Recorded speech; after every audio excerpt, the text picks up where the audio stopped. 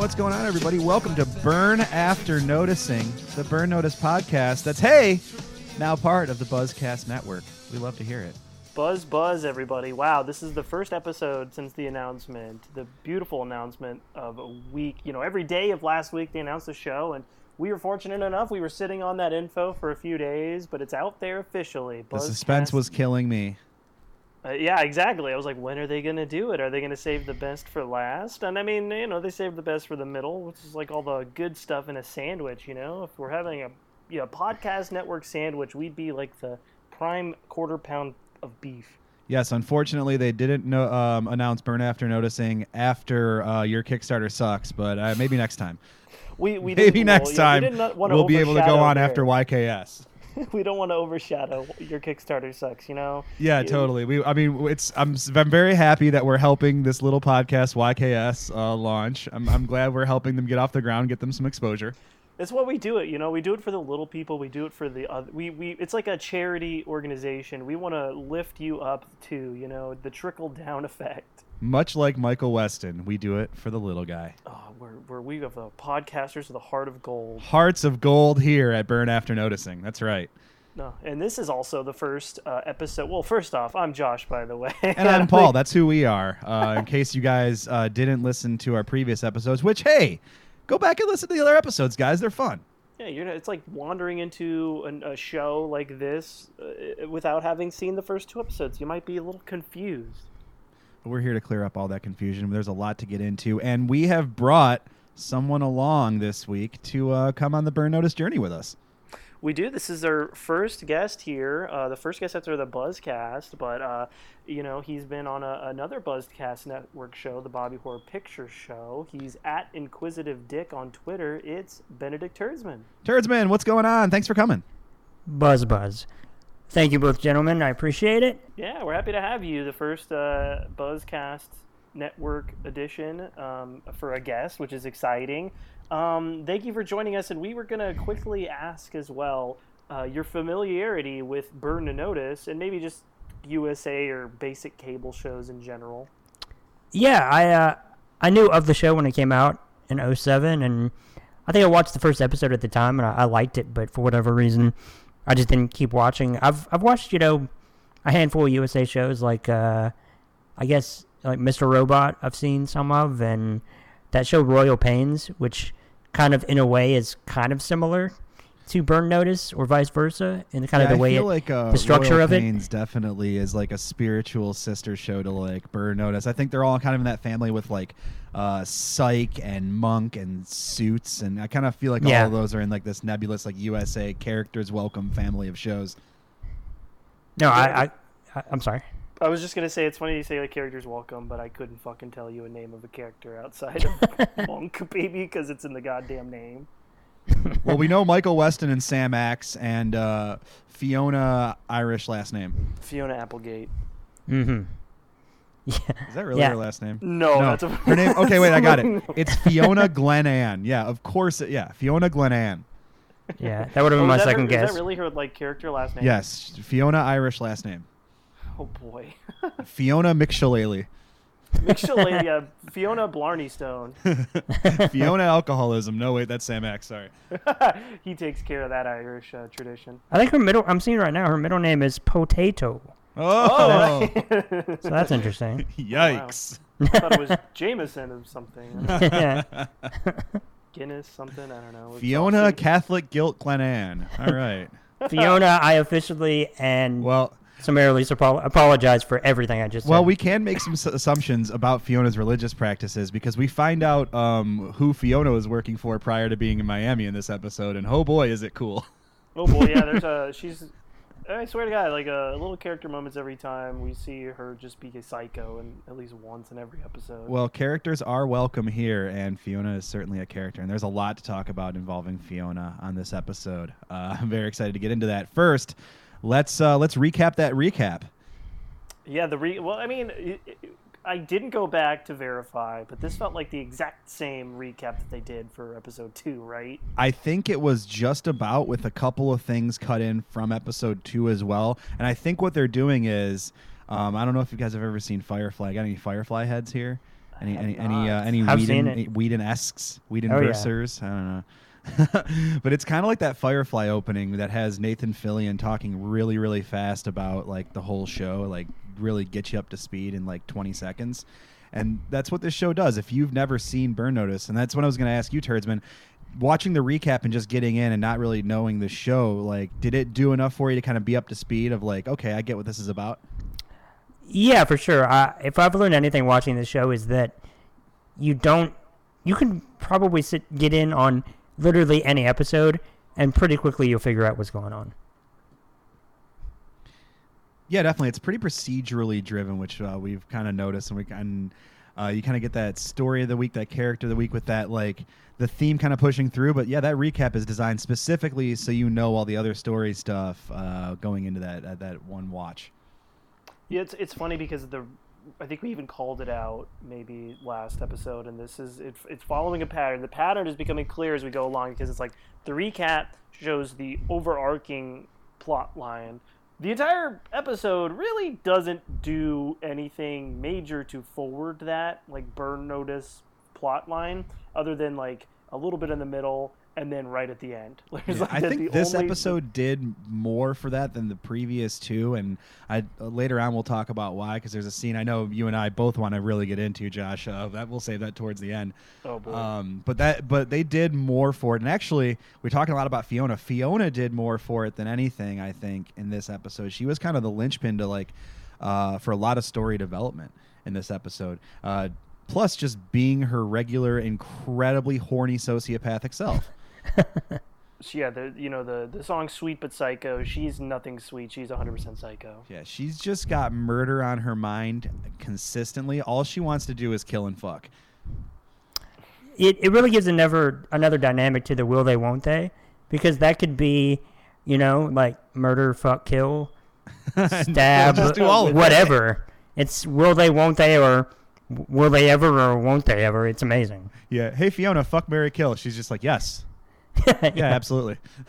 As she's barely affecting emotion, yeah. Yeah, I think I wrote twice during my notes, just please fuck Fiona. Like, I think I was just like, just get it over with.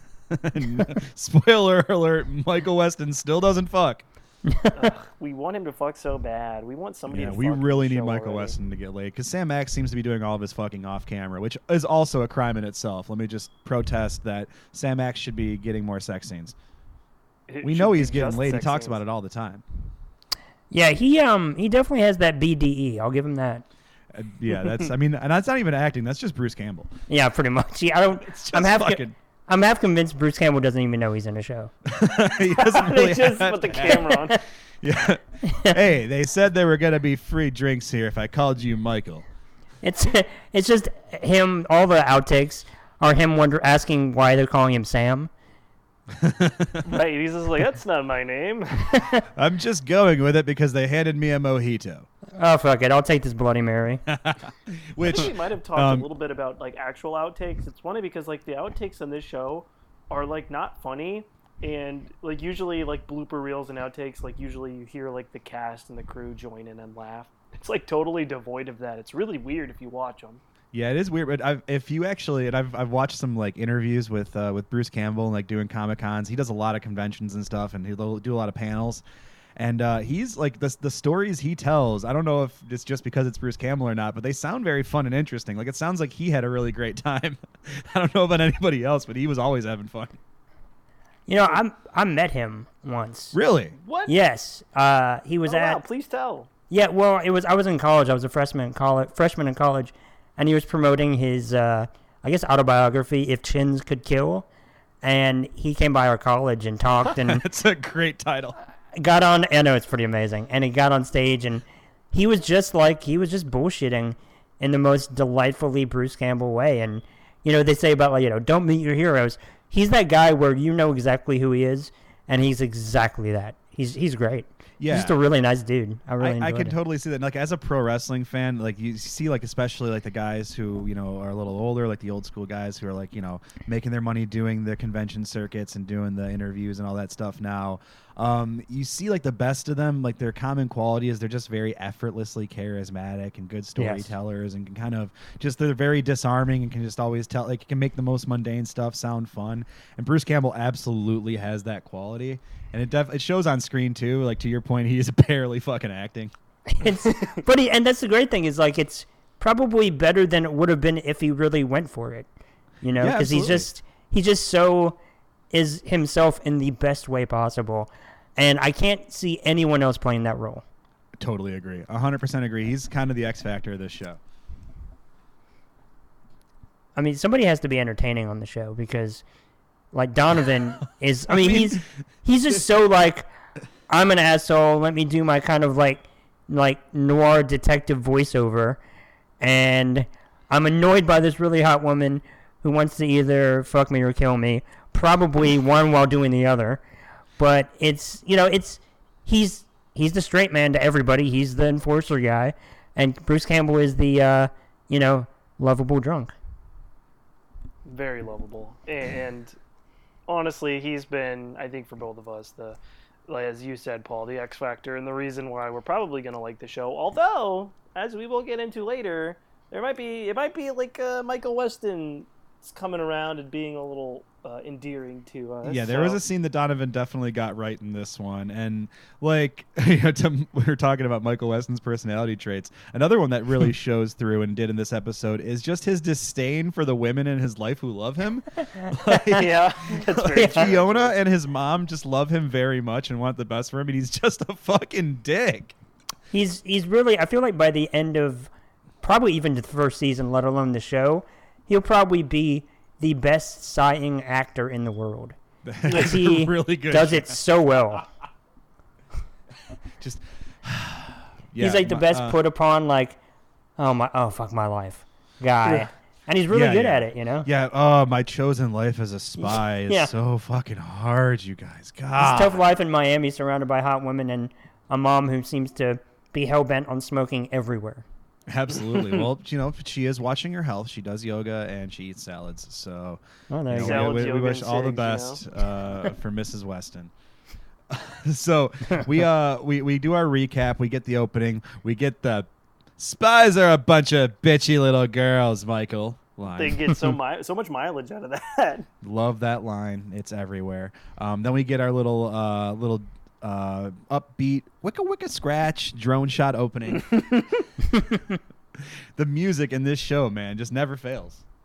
I try not to let it do what they want it to do, which is just be background noise. I want just a loop of their stupid music. Yeah, well, I mean, I would say that the music is better than Michael's opening line, which is some like really overwritten line about how international hotels attract spies for the same reason bars attract hookers.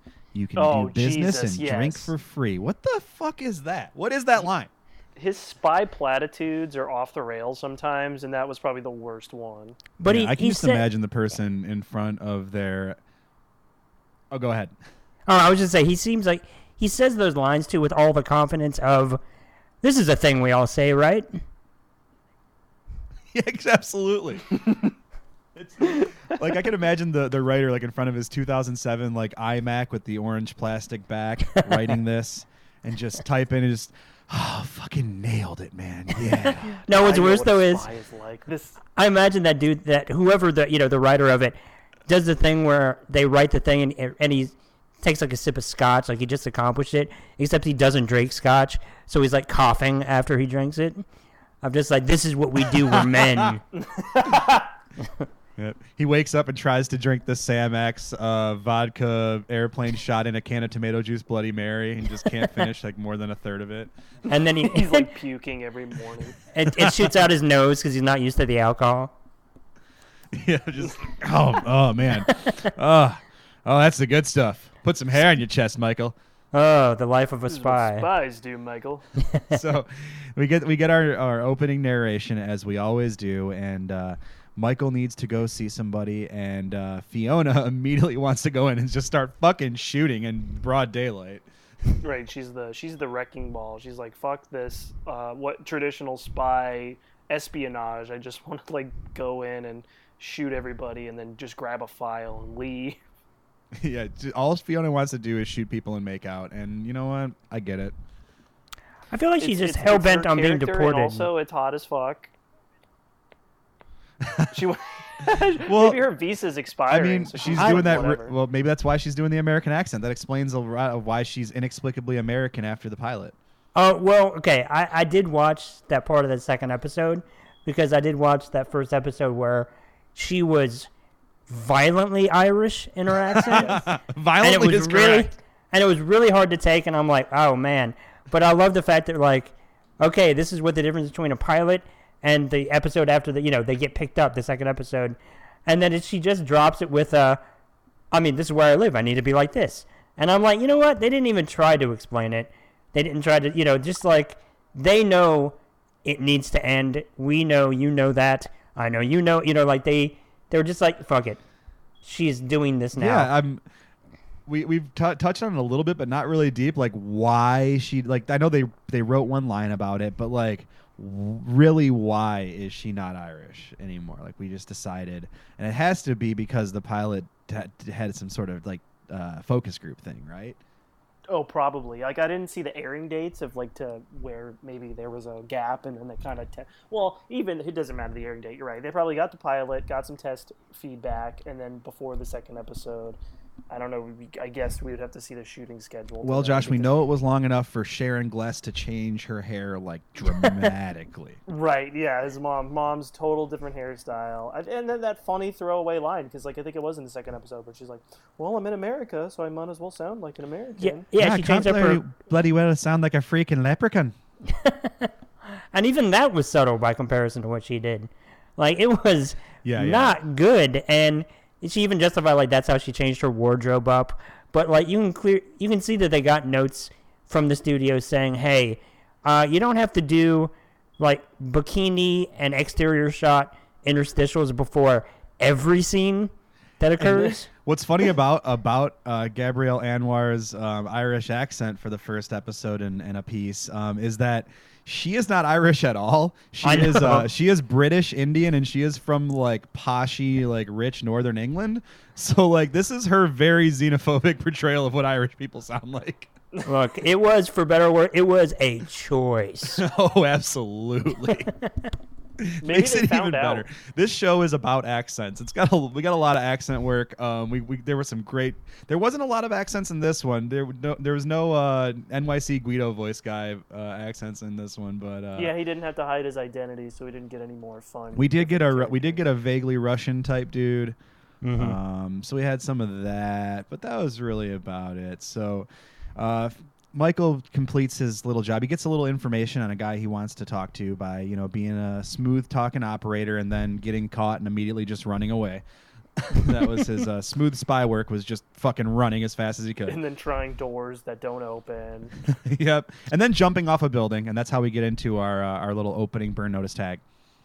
Oh, but we did get a bunch of freeze frames while running. We love the freeze frames. Let me ask you, Turdsman, did you think that the video was skipping during all the freeze frames and the action sequences in this show? Well, seeing as I already had internet problems, that didn't make me feel any... Like, I thought it was like, oh, okay, it's just not streaming well on Hulu. And then I realized, oh, that's a choice. And yeah, it's weird because this show exists in the whatever you want to call it, golden age of TV, as some people call it. So it's like, to get on TV, you didn't have to be kind of...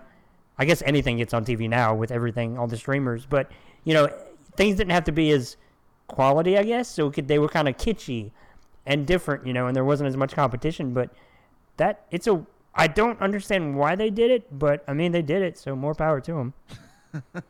That, and also, as you brought up, because you were like watching on Hulu, this was a show that this was prior to Netflix, prior to any of the streaming ones. So maybe they didn't anticipate that in the future, as us watching it on a streaming service would think that our fucking internet connection's bad.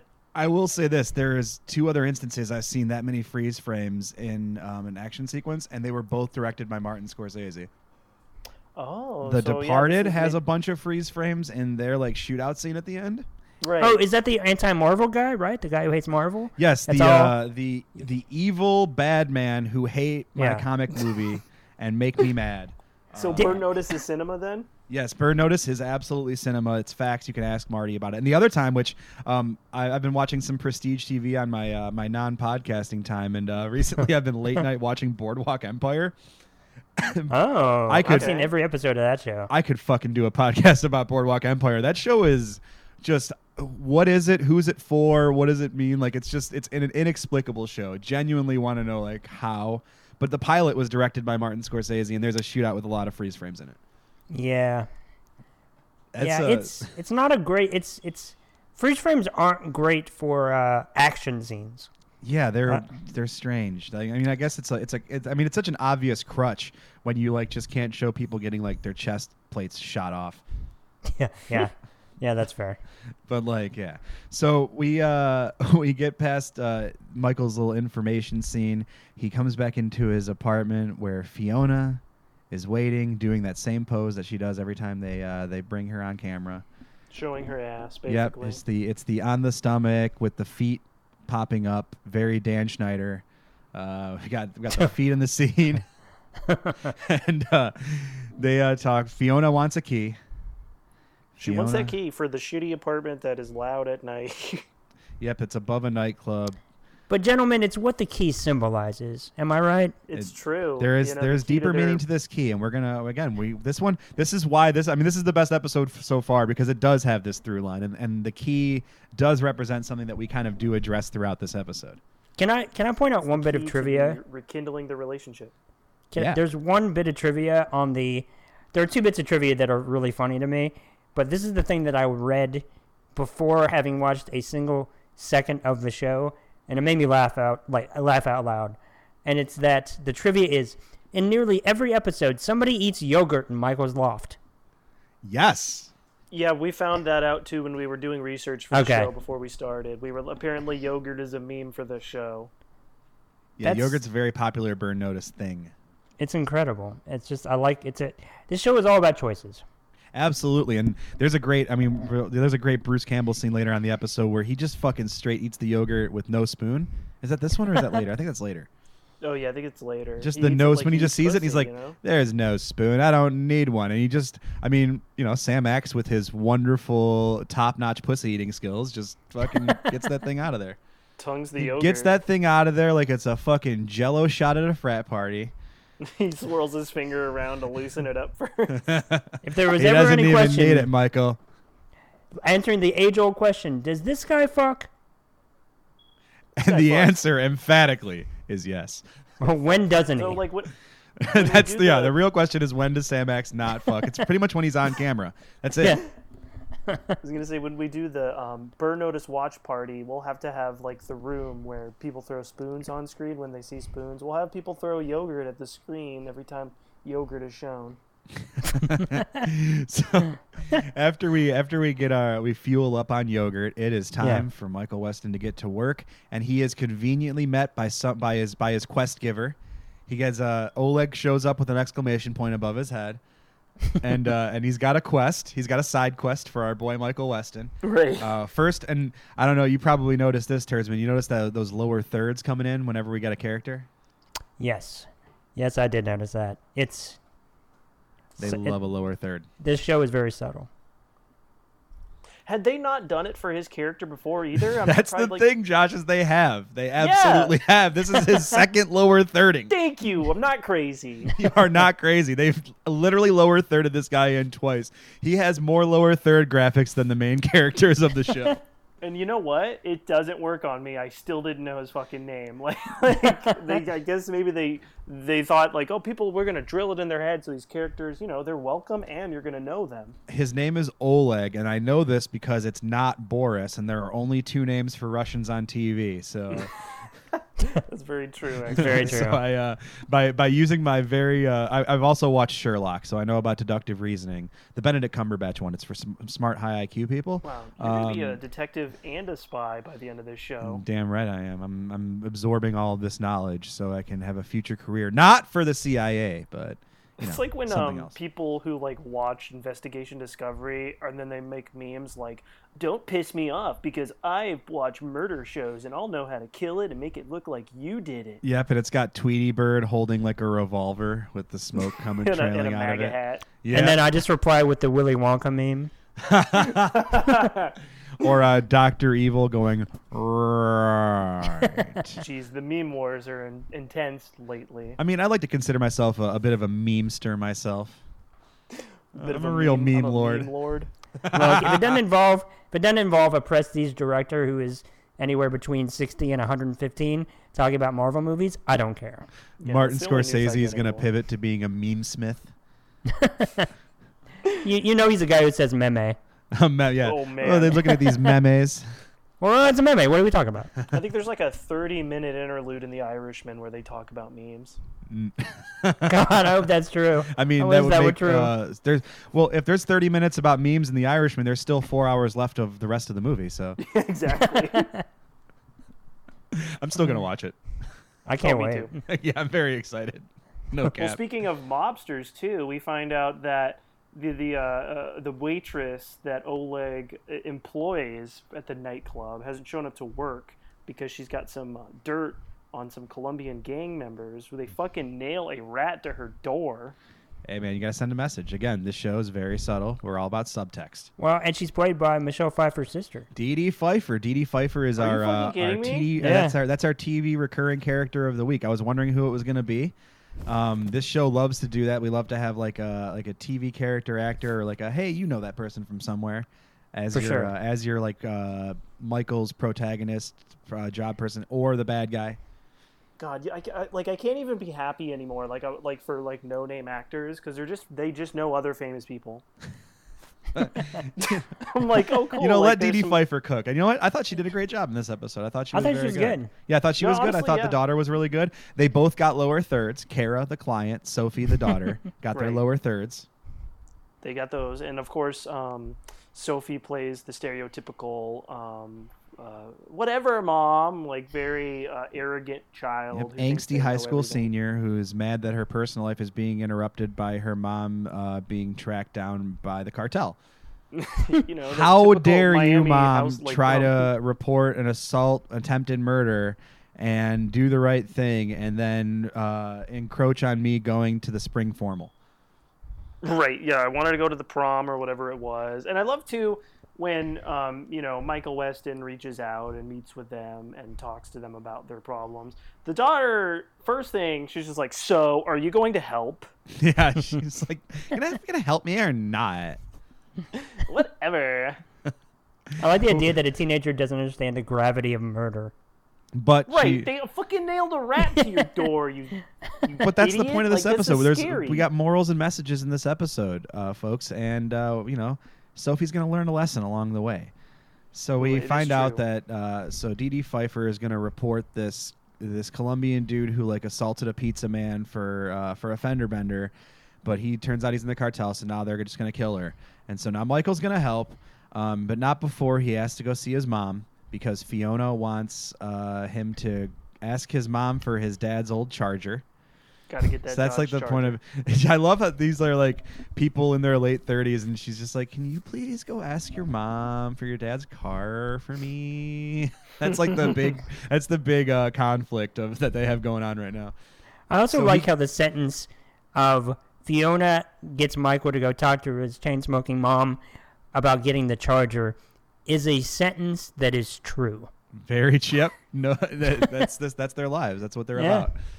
She kind of acted like I thought the mom was gonna want something, but she was just happy that I guess there was the connection to his dad, so she was just like, "Here you go." Yeah, this was the freebie. We know that mom likes to. She's a bit manipulative. I mean, Michael has learned some of his spy tendencies from somewhere. the apple doesn't fall too far. And so this was a little bit different of her. But of course, Michael comes in real hot in the narration. He's like, just like a Russian mob boss. If you go ask for a favor, like he's just immediately comparing his. So we've had him compare his mom to war criminals, drug dealers, and now Russian mob bosses. All things he's compared his own mother to. Well, I'm just gonna say this: his mom's fucking cool. She is. She's I cool. Smoking is cool. Yeah, she comes in and she's like, I'm making a salad. I'm trying to get healthy. As she's like dropping the cigarette into the fucking salad. It's a good line. It was funny. So he talks to his mom about the charger and gets the list of spark plugs and has a little banter about how him and his dad didn't get along. So we get some of that. He's dead, like, and then he's basically like, I don't want to. Is this? I think she says too, like, just go visit his grave. That would make me happy. Yes, and he says, of course, I'll think about it. Like, I don't know, maybe kind of fuck him, whatever. You know what? One thing about the show though is that the father was, by all accounts, like physically abusive. His last words were, "I'll see you in hell, boy." Piece of shit. And the mom is just like, "That's your father." You know what, though? This is accurate. Like, look where you Families are are fucked up and dysfunctional and weird and apologetic for stupid shit. I think they're these are some of the things I think they get right. Like, it's something like, you know, even, and especially like with dead people, like the reverence for the dead. And even though, like, you know, and the stories we kind of tell about people after they're gone, I think that's something that I think does connect. You know, whether they be international spies, it doesn't matter. They're just like us. Yeah, but even if we have a heavy moment, it's always going to be followed up with some like upbeat like organ music and then like some Undercut it. I know for me, as somebody with Al Capone as his grandfather, you really do kind of see the good side of them. Yeah, I mean, absolutely. Look how now you know how to evade taxes like a pro. I mean, yeah, we don't talk about that on podcasts, but yes. You gotta learn from somewhere. Family traditions. Putting a burn notice on your taxes. Man. And we find too that the car, it doesn't even fucking work. Nope, it's a piece of shit that his dad didn't even finish. It could be cool. I gotta say, I like old Chargers, so I saw this, I was like, ooh, this could be a very cool car. Just needs some new spark plugs apparently, because his dad was wiring it crazy. Because his dad is basically it sounded like a con artist thief who would get his child, as you had said, Turdsman, he's an asshole, abusive. He would just have his kid go into these illicit activities. My mom's stepdad used to do that with all of his kids and stepkids. Would like have the kids go run interference while he would like steal clothes and like meat from markets and shit. He'd have the kids like sneaking roast beefs like under their clothes and shit like that. Oh wow! Wow. Yeah. He was like a Russian immigrant scumbag who like just would like just constantly stealing shit. I never met him. I mean, those people were all dead and gone long before I was born. But heard some funny shit. Was his name Oleg? Frank. That would be my third guess. Fair enough. Yeah. It's the immigrant's name. It's probably used to be Ivan or something. Who knows? Yeah. They're all Boris. They're all Boris. Yeah. So, after we get this scene, we get to our boy Sam Axe. We finally get into some Sam Axe. I was gonna be pissed if he wasn't showing up. Nope. Sam Axe comes in hot. He comes in right away, and he talks about his guns of steel. Michael, Yes. put me in, coach. He wants this job, but Right. he can't have it. He's demeaning a little bit, like we say. He's a little problematic because he's basically saying, you know, Fiona's like 90 pounds. Like, we need guns of steel. And it's like, Fiona is a fucking psycho. But see, that's the thing is, like, I think that adds to the fact that we know that Sam Axe is mostly just talking shit because we've all seen at the audience that Fiona fucks shit up. Like, so we know what he's saying is objectively untrue, and we know it's just Sam Axe just talking more shit like he likes to do. Right, because I will say though, like I did write down, like Fiona has like negative body fat. Just like she's like a fucking gymnast pro. Like she has, ridiculously yeah, in shape. she's in outrageous shape, and like we're gonna probably get to that. But like I think blue skirt Fiona is like my favorite Fiona look so far. She looked fantastic. She was looking hot. I agree. Really hot. I think one thing we've learned though that maybe the viewer knows more than, like you said, anybody on the show, but everybody who's alive on the show is alive because she allows them to be. 100%. She could That's a good end point. everybody in her path and Truly. not bat an eyelash. And she would still look good and like have that slight Miami sweat sheen and just walk away looking great about it. And she Also- needs some yogurt, yeah. I loved too when when Michael Weston was leaving the car for Sam there, he was like he's like, hey, if they have Dos Equis, like he's like trying to get beer order in. Of course. And he knows all the waitresses by name. He knows every way. He always addresses a waitress by name every time he sees one. I think one was named Mariposa in this episode.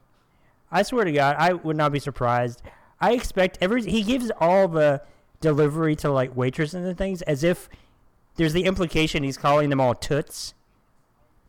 Like the way he says it. Oh, yeah, he wants to say toots, yeah. Yes. Yeah, easy. But at least but hey, to Sam Axe's credit, rather than doing that, he does learn their names. Yeah, well, fair of enough. course, he learns their names because they probably get lower thirds in his life too. Hey, nice. Let me show you my lower third. Oh boy! Which there is a little allusion to Sam Axe's dick later on in this episode as well. It's wonderful. We can't get through an episode of Burn Notice, and we absolutely can't get through an episode of Burn After Noticing without talking about Sam Axe's penis. That's just the way it is. If dicks could kill. And they certainly can. He's like, I might have retired from the spy business, but this dick ain't retired, baby. They certainly can. Folks, use protection. Hey. So we get... Where do we go here? We go from... We find out that he goes to meet with the Colombian cartel. Is it Colombia, I think? I think they're Colombians, yeah. Yes. So he's meeting with the guy who's basically blackmailing the waitress Sarah, or Kara, sorry, Kara. And he's basically trying to say, like, look, let's work some deal out. And it's revealed, he's like, no, we're past that. Like, this thing's going to get resolved in probably, like, 10 minutes. And it's revealed that by the time they finish their mimosas, right? Right, yeah, which is, Colombian cartel drink, right? I'm fucking that's a brunch drink. They were, I mean, look at the time of day. They were out there brunching. What are you going to do? Sometimes you got to brunch. I guess so, but I guess he would have. I love the idea of like cartel guys like doing big business deals for like giant truckloads of cocaine over like chicken and waffles from some like gentrified restaurant called like Yolk. Oh geez, yeah, with oh my god, without an L, so it's just like Y-O-K. Yolk. Wow, it's called Y-O-K Yolk, and brunch is $40. Yep, it's avocado toast, and also the toast is basically just a loaf of bread that's been scooped out and filled with an entire avocado. It's deconstructed. It's deconstructed. They're making heroin deals at like the Bloody Mary bar. Yeah, absolutely. Toasted raviolis inside of it. Yes, so we're gonna go over the border, and it's gonna be $50,000 a key. Does that sound good? Yeah, absolutely. Would you like some whole peppercorns? How spicy would you like your mix? Oh man, you gotta try this cheese.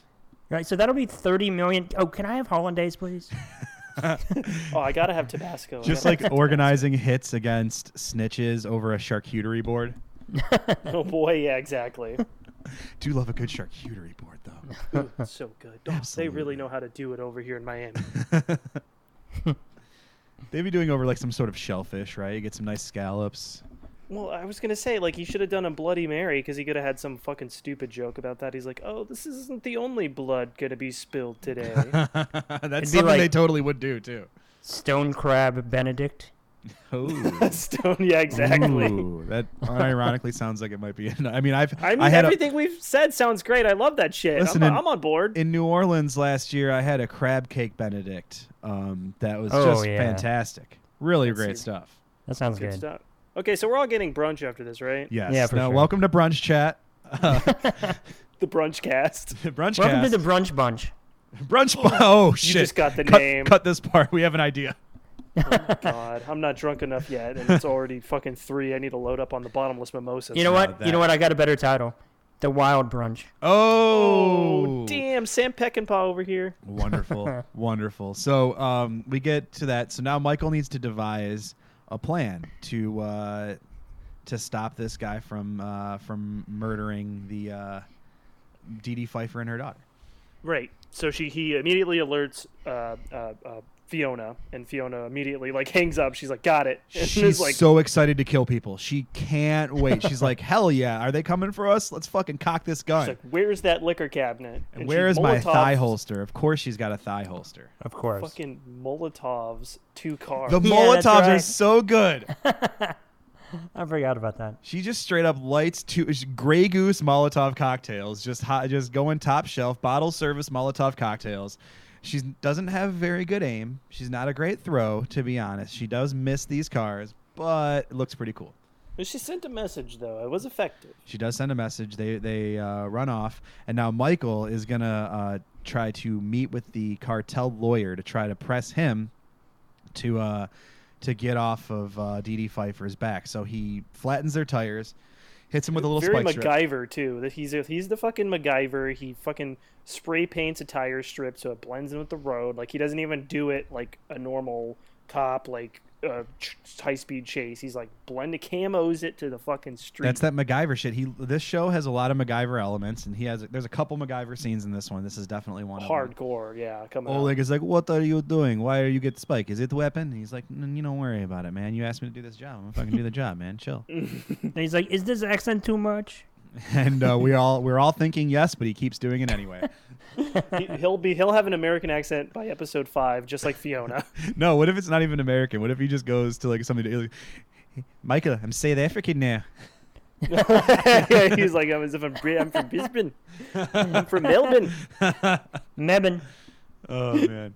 Or just like, "Hey, Michael, I'm from Chicago now. I'm just Chicago Oh, that would be landlord for you great. here. I got some. If you could get this girl back working in the bar for me, so she can serve the Polish sausage." Damn. I listened to Where a you lot of reside and you Chicago, nail it. like local Chicago radio spots, and it's so good. Like local Chicago radio is great because all of the commercials and stuff all have like deep Chicago accents. It's I pretty love it. wonderful. I love it. Yeah, the Chicago accent is a really great American accent. Well, I love it. I love to hear I just it. hope he goes Fargo on us at some point. Oh, you Yeah. Yeah, that would be a good one. I mean, look, I'm Jeffrey Mikey Donovan was in Gunderson season from 2. Minnesota. Yeah. Donovan was in season 2 of Fargo. Oh, We can shit. do There's your crossover. Yeah. Boom. Let's go. Yeah, we talked. I Fantastic. don't know if you were familiar with this, Turdsman, but there's like a huge. I don't know how huge it is, but there's people who want like a Dexter crossover with this show. So No maybe we need to shit. do a Fargo one. Oh, I'd watch all that. Oh, yeah, absolutely. I would like to see like this show shot with like Dexter lighting and like everyone like a little bit extra sweaty and everything a little dark and a little more neon. Ooh, like Drive almost. Kind of like Drive, or like I think like Dexter stalking at night, like Miami at night scenes. Okay. Like you know how Yeah. they I'm do okay. everything like with the they like to like shoot everything from down low. They like to do a lot of like shadows and like a lot of like things like lit by like dim neon. I'm just imagining Vice City now. Yeah, I mean, yeah, we got to get some. What is it? Flock of Seagulls playing while he's cruising down. the score's undefeated, so you can't change that out. This is, by the way, semi-related, but I know somebody. I just remembered this who I think was like a PA or something on a movie or a TV show with Donovan. Was it Jeffrey Donovan? Jeffrey Donovan. Really? Yeah. Yeah, apparently he's a fucking asshole. Really? Oh, that doesn't no. surprise me. I'm not. I know it's not that. When they told me that, I'm like, yeah. I mean, it's not the craziest thing in the world to me. No, definitely not crazy, but a little disappointing. It's a bummer, but I mean, he's writing that line in this show. Oh yeah, I think again, not people aren't really acting a whole lot in this show. They're just kind of like, you know, Sam Axe is Bruce Campbell, and I feel like I hope Gabrielle Anwar is as cool and horny in real life as she is on this show. She just seems like she'd be fun to hang out with. Plus, got that pretty sexy British accent. Sure. I mean, she's also like rich and British. Like, yeah.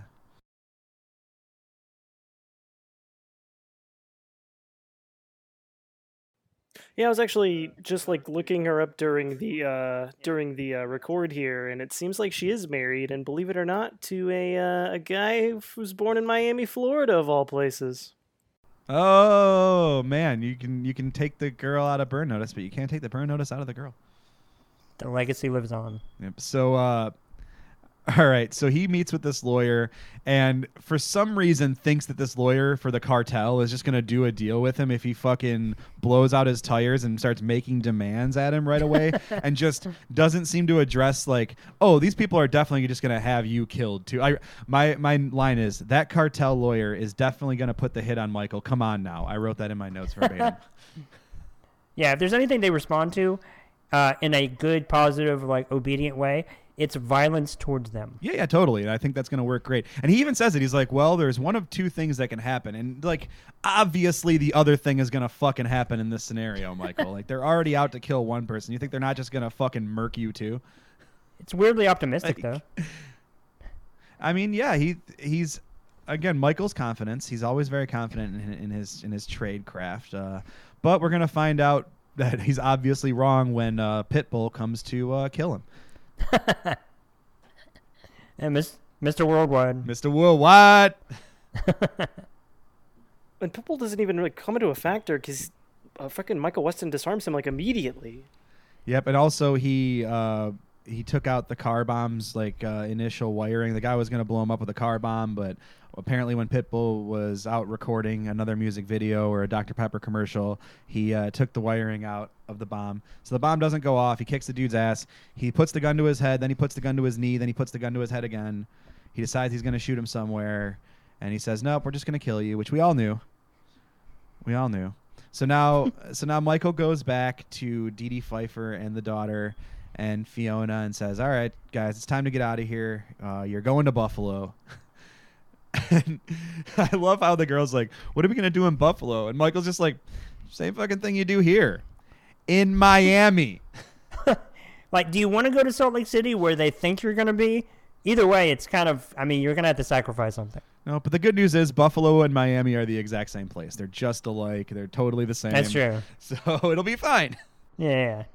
So now Michael needs Sam Axe's help. He calls Sam and says, Sam, we got to get because the girl sneaks out. She goes to the dance, or she's going to go to the dance.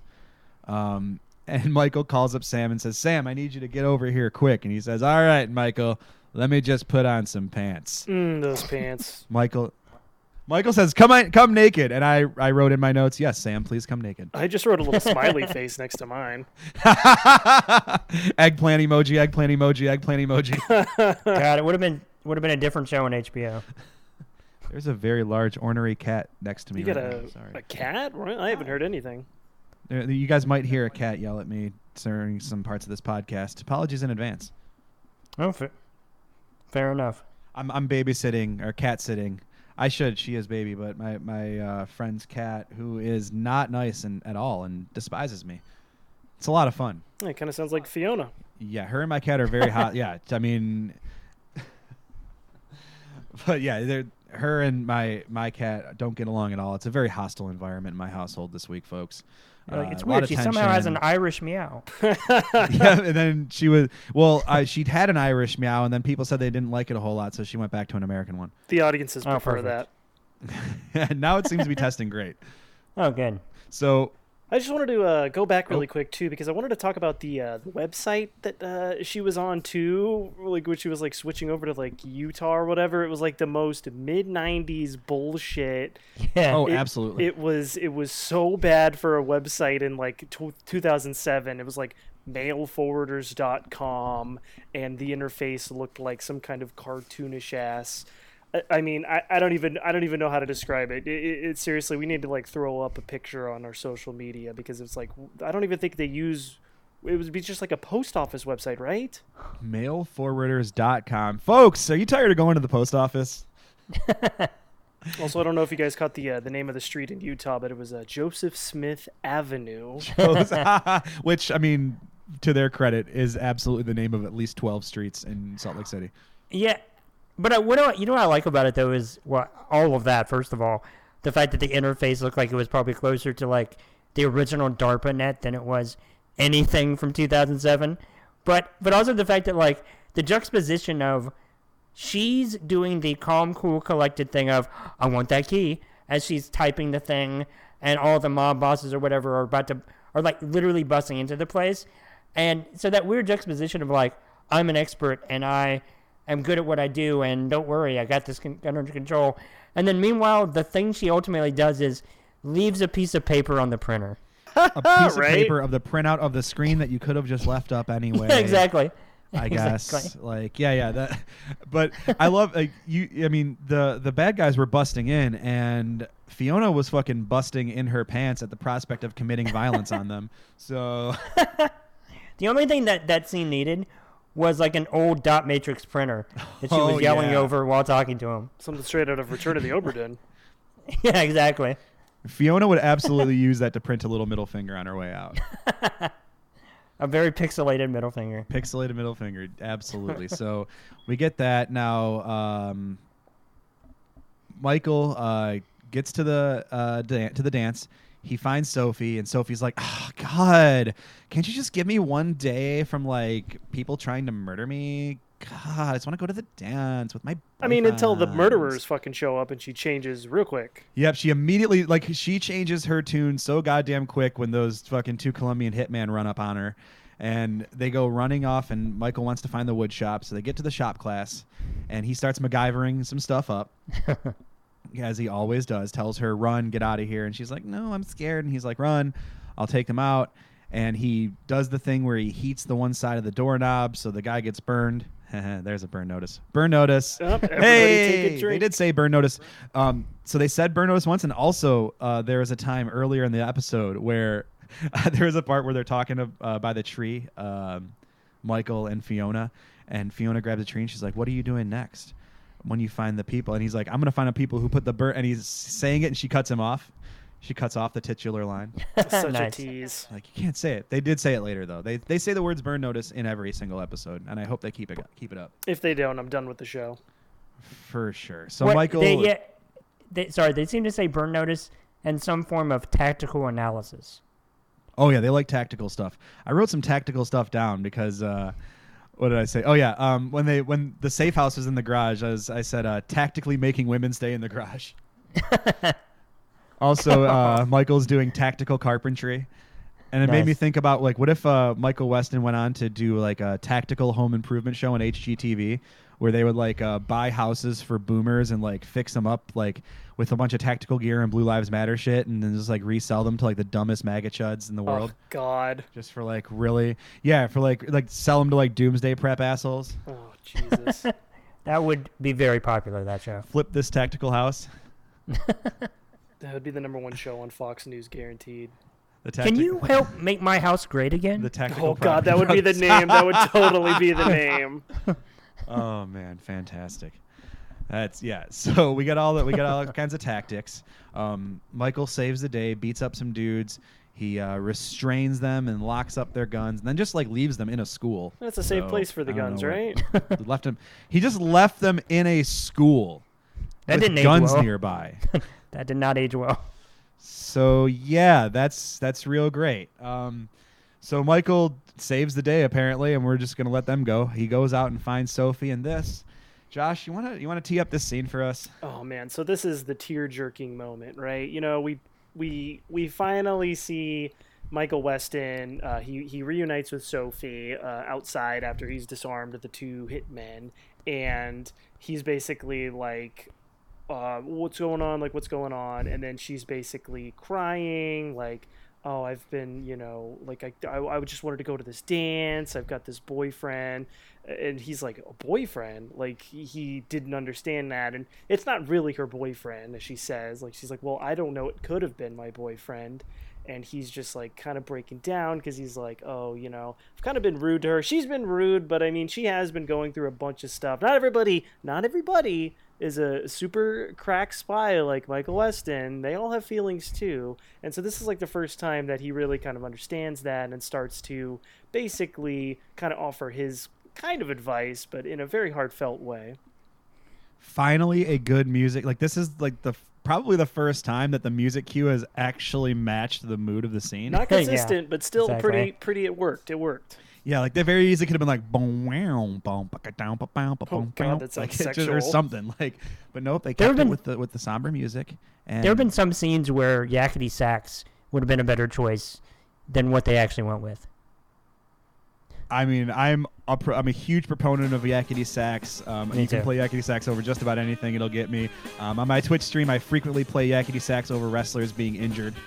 It's always fun, especially when it's like shitbags like Enzo Amore getting concussed, and you play yakety sax over it. It's really good times. So yeah, that never goes wrong for me. They could have played yakety sax here, and it probably still would have connected with me because, again, it was a really good scene. So Michael starts telling her a story about when he was in Dublin doing some work, and the job went south. Everything went to shit, and he had to bug out. He had to get out of there, and he only had an hour to leave the country. And he didn't have a chance to notify the contact that he had gotten in with. At where? At the IRA, baby! God, woo! So insane. We find out that Fiona's old job was the motherfucking IRA. I mean, it explains a lot, honestly. So, like, now there's a lot more context to, like, who Fiona is as a person, knowing that she was a goddamn terrorist. I mean, it certainly explained a lot about her character. I mean, the perfect let me just say, backstory. hell yeah. Yeah, hell yeah. Exactly. It made her accent make more sense. Absolutely. Everything. A lot of things made more sense about Fiona after we find out that she was Michael's former IRA contact and that they had been, quote, involved romantically. And yeah, so he had to leave her as suddenly, and his story really, and I thought it was well acted, and they both did a good job, like, kind of conveying that they've connected with each other over this kind of shared life experience. And it gets to her, and he, finally, like, he tries, like, consoling her, and she says, so if it's meant to be, then it'll happen later, we'll find each other, right? And he's like, and he realizes that he's, like, having a real emotional moment, and immediately turns it back off, and is like, sure. I mean, that's kind of just what his character's been for the most part. I think that's why we like Bruce Campbell's character. Not only just because he's Bruce Campbell, but because he actually has, like, a personality. And, like, Michael Weston is just like emotion. He's like a fucking robot. Like, he was made in a laboratory, is what he has. He's fucking a lab rat. Yeah, human emotions make him feel very uncomfortable. He's like the less suave spot. This is just a through like line with Michael recycled Weston, lines absolutely. all the time. I'll have what he's having. Yeah, exactly. Well, that just happened. Check, please. But no, this was genuinely like the most weighty and emotional and I'd say probably best scene of the whole series, honestly. And she goes, "You're really bad at this," and he goes, "Yeah, I know." And like there was really, yeah, it was good. It was good stuff. And then we immediately get to another goofy music cue, like right. Well, after. it wouldn't be Burn Notice if we didn't have that. So I'm glad they kind of went back. Well, you know what? Yep, I will say for sure. To your point though, like that is the best distillation of his character in any bit of dialogue, any scene that I've seen, of the show. It was really effective. Yeah, absolutely. I think it shows that, like, one thing that they've shown us on camera is that Michael does really try hard to, like, help people and do the right things. He just is genuinely uncomfortable doing it and, like, is constantly working to cope with the fact that, like, deep down inside, he really wants to do the right thing. He just, like, it just feels like he's posting cringe, bro. Like, he just, he every time he does something nice, he thinks he's posting cringe on the timeline. Yeah, I was like, okay, boomer. Oh, yas. Oh. Yas, queen. You gotta, Turdsman, we gotta watch out for those slurs on the podcast. Oh, that's true. Yeah, I might have to bleep, ableist slurs. I might have to bleep that out later. Say, I'll make my blurs great again. Oh, Jesus Christ. But yeah, so anyway, after that, they kind of start wrapping up the episode, right? And they're trying to, like, get rid of the cartel boss guy, and so they kind of formulate a plan to, and it's kind of ahead of its time because this is 2007 and everything, but they kind of splice his audio together, and they kind of deep fake him like we're in, like, the future, even though it's not the best quality, but it's essentially they deep fake his voice to get, like, a weird confession. Yep, we do early deep fakes, the original deep fakes in 2007 with the kind of video camera I would use to, like, shoot skate videos in middle school. Yeah, and it was like lame, like, Flash website soundboard quality. It wasn't even like a very good dub of it. Yeah, I'm sure it sounded great and was perfect and very believable. And then we get to another elaborate scheme. So he makes the fake tape that looks like the cartel guy is trying to cut a deal for witness protection. He then gives it to Sam Axe, who gives it to the feds, who give it to their bosses, and then the lawyer calls his contacts at the feds to verify this false information that Michael planted, and then got it verified because of the fake video, which then led to the cartel guy getting put into a trunk and like fucking assassinated. That or like tortured later on. Did I get everything there? Did I miss something? Yeah, but the voiceover was very wry. Oh, absolutely. Like he was like, yeah, so it was much wittier than I could have ever said it because it is Michael Weston after all. Well, not even that. They're like watching this, and like Fiona and them are like literally watching this right now, and she's probably getting like super fucking horned up right now watching him getting hurt. I got a verbatim line from my notes for you here, Josh. Oh boy, all right. I wrote, "This is actually pretty fucked up," and Fiona is horny for it. Yep. Yep, exactly. Like this, like you gotta remember, this is the cartel we're talking about. They're gonna do really, really bad things to that guy. Yeah, they're gonna like waterboard him or like fucking pry fingernails and like shit. yeah, I mean, to his credit, he's a piece of shit. But like, man, it's fucked up, dude. Like that's some real like this is not the first time Michael has done some like horrible shit for retribution though. In the pilot, he had somebody sent to a fucking black site. Well, yeah, well, even the guy in episode 2, like he was like psychologically tortured. Like he made him so fucking paranoid. He was like can't trust anybody. He was like freaking out. He's like destroying all these people's lives. It's pretty funny actually. Oh yeah, it does that too. So we have CIA black site, we have paranoid mental destruction and mental health attacks, and now we have murdered by cartel. On top of that, I mean, you have Fiona is a psychopath. Absolutely. She wants to murder everyone and or fuck them. Maybe before or after doesn't seem to matter to her. But everything, including the attainment of a key, gets her super fucking horny. And meanwhile, we have the revelation of she's a member, former member of the IRA, which one would think means she'd be quieter than ever, but she has recklessly just loves danger and doesn't give a fuck. She definitely does not give a fuck. I mean, again, that's what I think was so interesting about this little anecdote that Michael tells. It does so much for the character progression and this entire show's story, right? It shows us Michael's kind of still like reason that Fiona's the one that got away and he's still apprehensive. It shows us kind of some of his vulnerabilities and his character motivations. It shows us Fiona's motivations and her past and kind of explains how she is and what she's about. Like in that like 1 minute of dialogue, they did more for the development of this show than like almost the other 3 episodes combined. A lot of character development, Absolutely. but still, Michael Weston does not fuck Fiona. Like, come on. No, he does not. And to Turdsman's point when he said the key made her horny, because it's what the key symbolizes. For her, that is the key to Michael Weston's fucking chastity belt. I mean, yeah, you feel like it's just gonna drag on for the whole season, maybe like even further into the seasons. That's right. It's got to happen, right? I mean, they're definitely building to this. It's gonna be a fucking cathartic moment. Michael is gonna nut so hard, I'm gonna you guys. nut so Jesus. hard. No, I mean, I hope we get to do it this month so we can break that No Nut November tradition. I mean, it's a question of is that yogurt? Oh. Oh. Well, Michael Weston seems like a no-fap kind of guy too. He seems that way. Oh yeah, he definitely does not jerk off because it thinks he gives him spy power. Got to have the mind clear. When Sam Axe is the opposite, he's like, Michael, you have to come before you do a great job.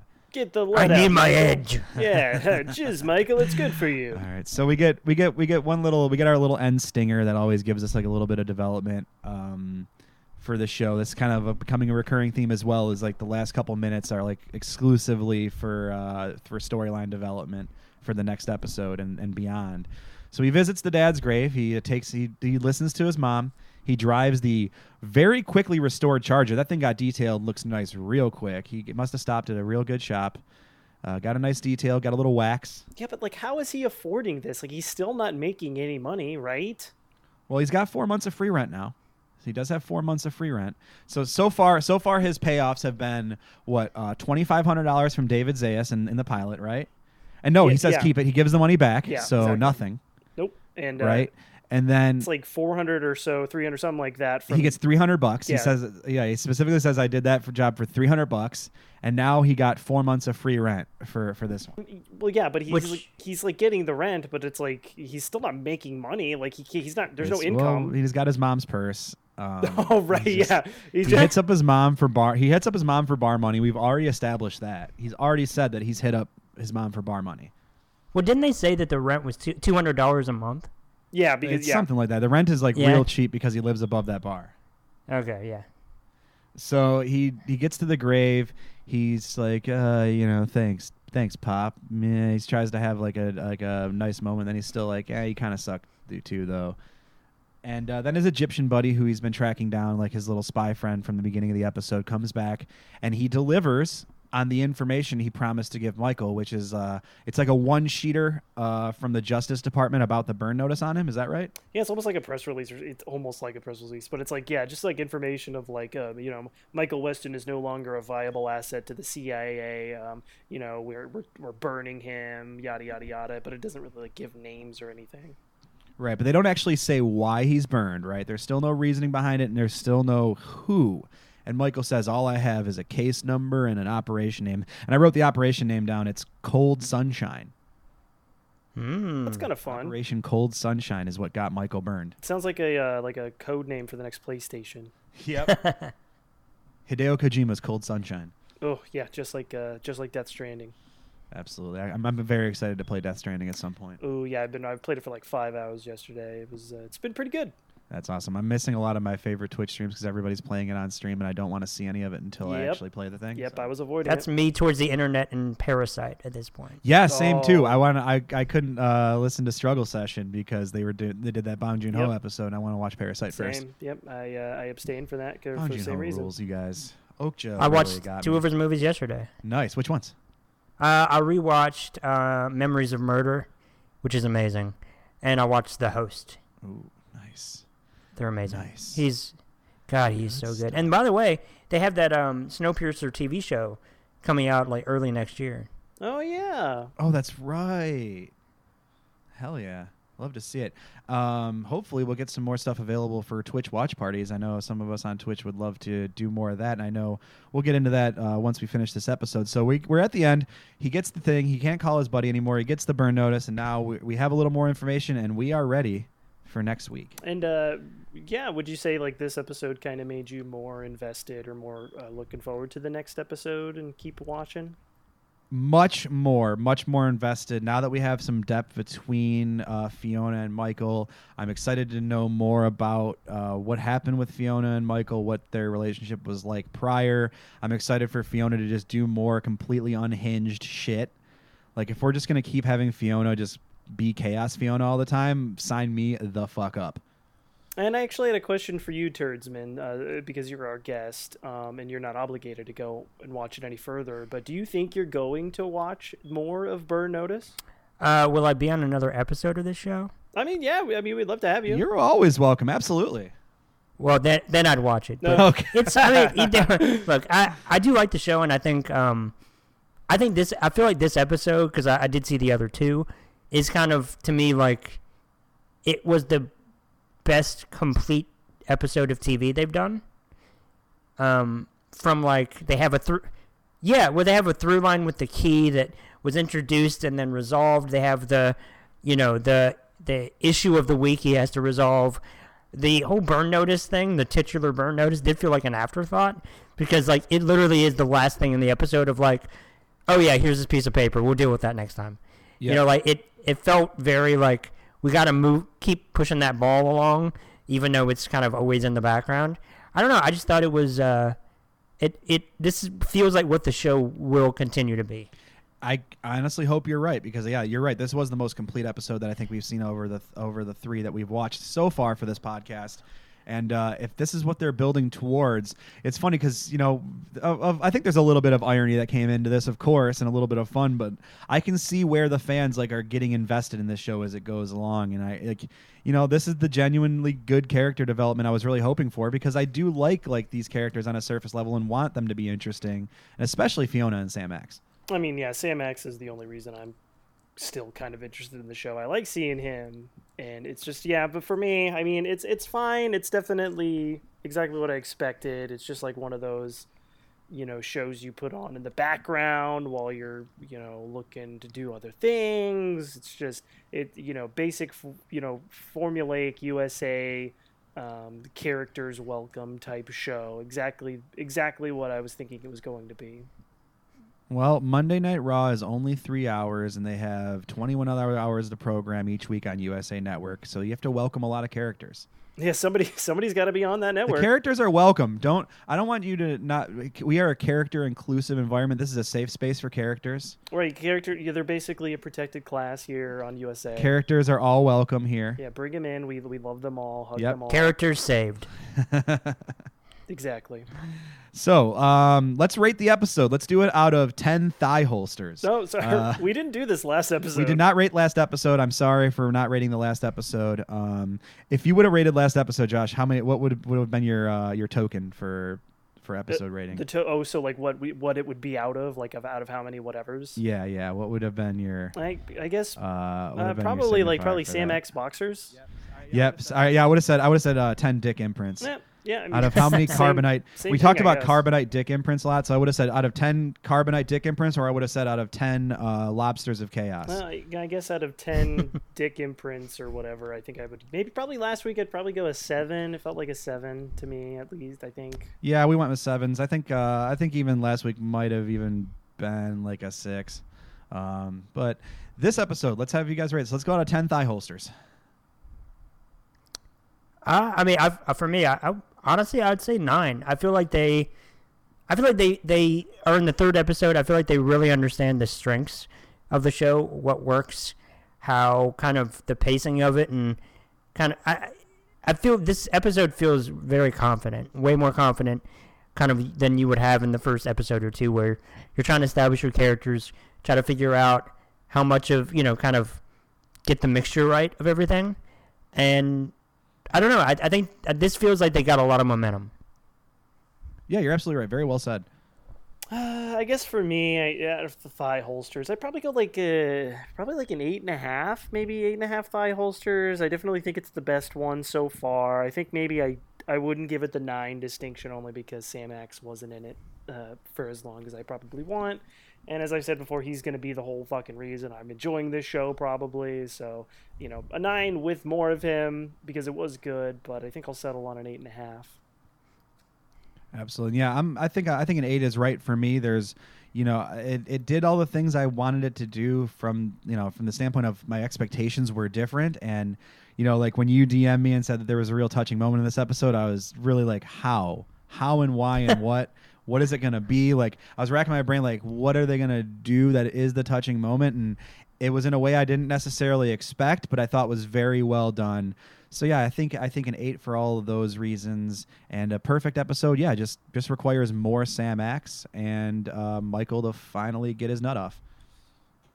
That's my 10. My 10 comes when we get full frontal nude Sam X or when Michael Weston gets laid. The minute that happens, I'm telling you, my sexuality for both gets burnt. Hey! We love to hear it. Well done. Fantastic. Stupid. Oh, man. Well, I think that's probably as good a time as any to get out of here. Let's plug some stuff. Turdsman, how would you like to plug some things? Go ahead, please. Yeah, how can I follow up with that? At Inquisitive Dick, weirdly appropriate at name, on Twitter. I also do a podcast with my friend Denard, the link of which is on the at Inquisitive Dick page, and that's our podcast, Excitable Gentlemen, which is us doing pop culture, basically talking about whatever, and we do that infrequently, but we do it. So look out for that every one time a year probably. But that's it for me. Please go follow Inquisitive Dick on Twitter so you can get those annual notices of when that pod's coming out. For sure. Yeah, absolutely, and you can find me at Shake and Bakey. That's Shake N, little letter N, and Bakey. But you can also find more Burn Notice content at our Twitter handle, which is from. Oh, sorry, that's our other show. My bad. You can find our email. I should start with that at burnafternoticing@gmail.com. Our Twitter account, not the other Twitter account of mine that I created today, and it's on my brain. It's kind of why I was saying that. is Burn After Noticing, or it's Burn Notice Pod. Sorry, Jesus Christ, my brain's all over the fucking place today. Burn Notice Pod at the Twitter. That's right. Burn After Noticing at gmail.com. We're active there. You can also find us at Twitter at Burn Notice Pod. You'll get updates on the show. You'll get some random me shit posting about the CIA and Jack Ryan, who I will challenge to the death, which we're not going to officially announce this, but when Twitch Watch Parties gets a little more fleshed out, we're going to have some fun stuff coming up in that. So you can find me on Twitch at Thick Flare. That's 2 C's, no K. Thick Flare on Twitch. You can find me on Twitter at Thick Flare TTV. A little more wrestling focused stuff there for your wrestling fans. I also have a Discord where we talk about the pod and wrestling and all kinds of other stuff. You can get links through my Twitch stream or through my Twitter for that.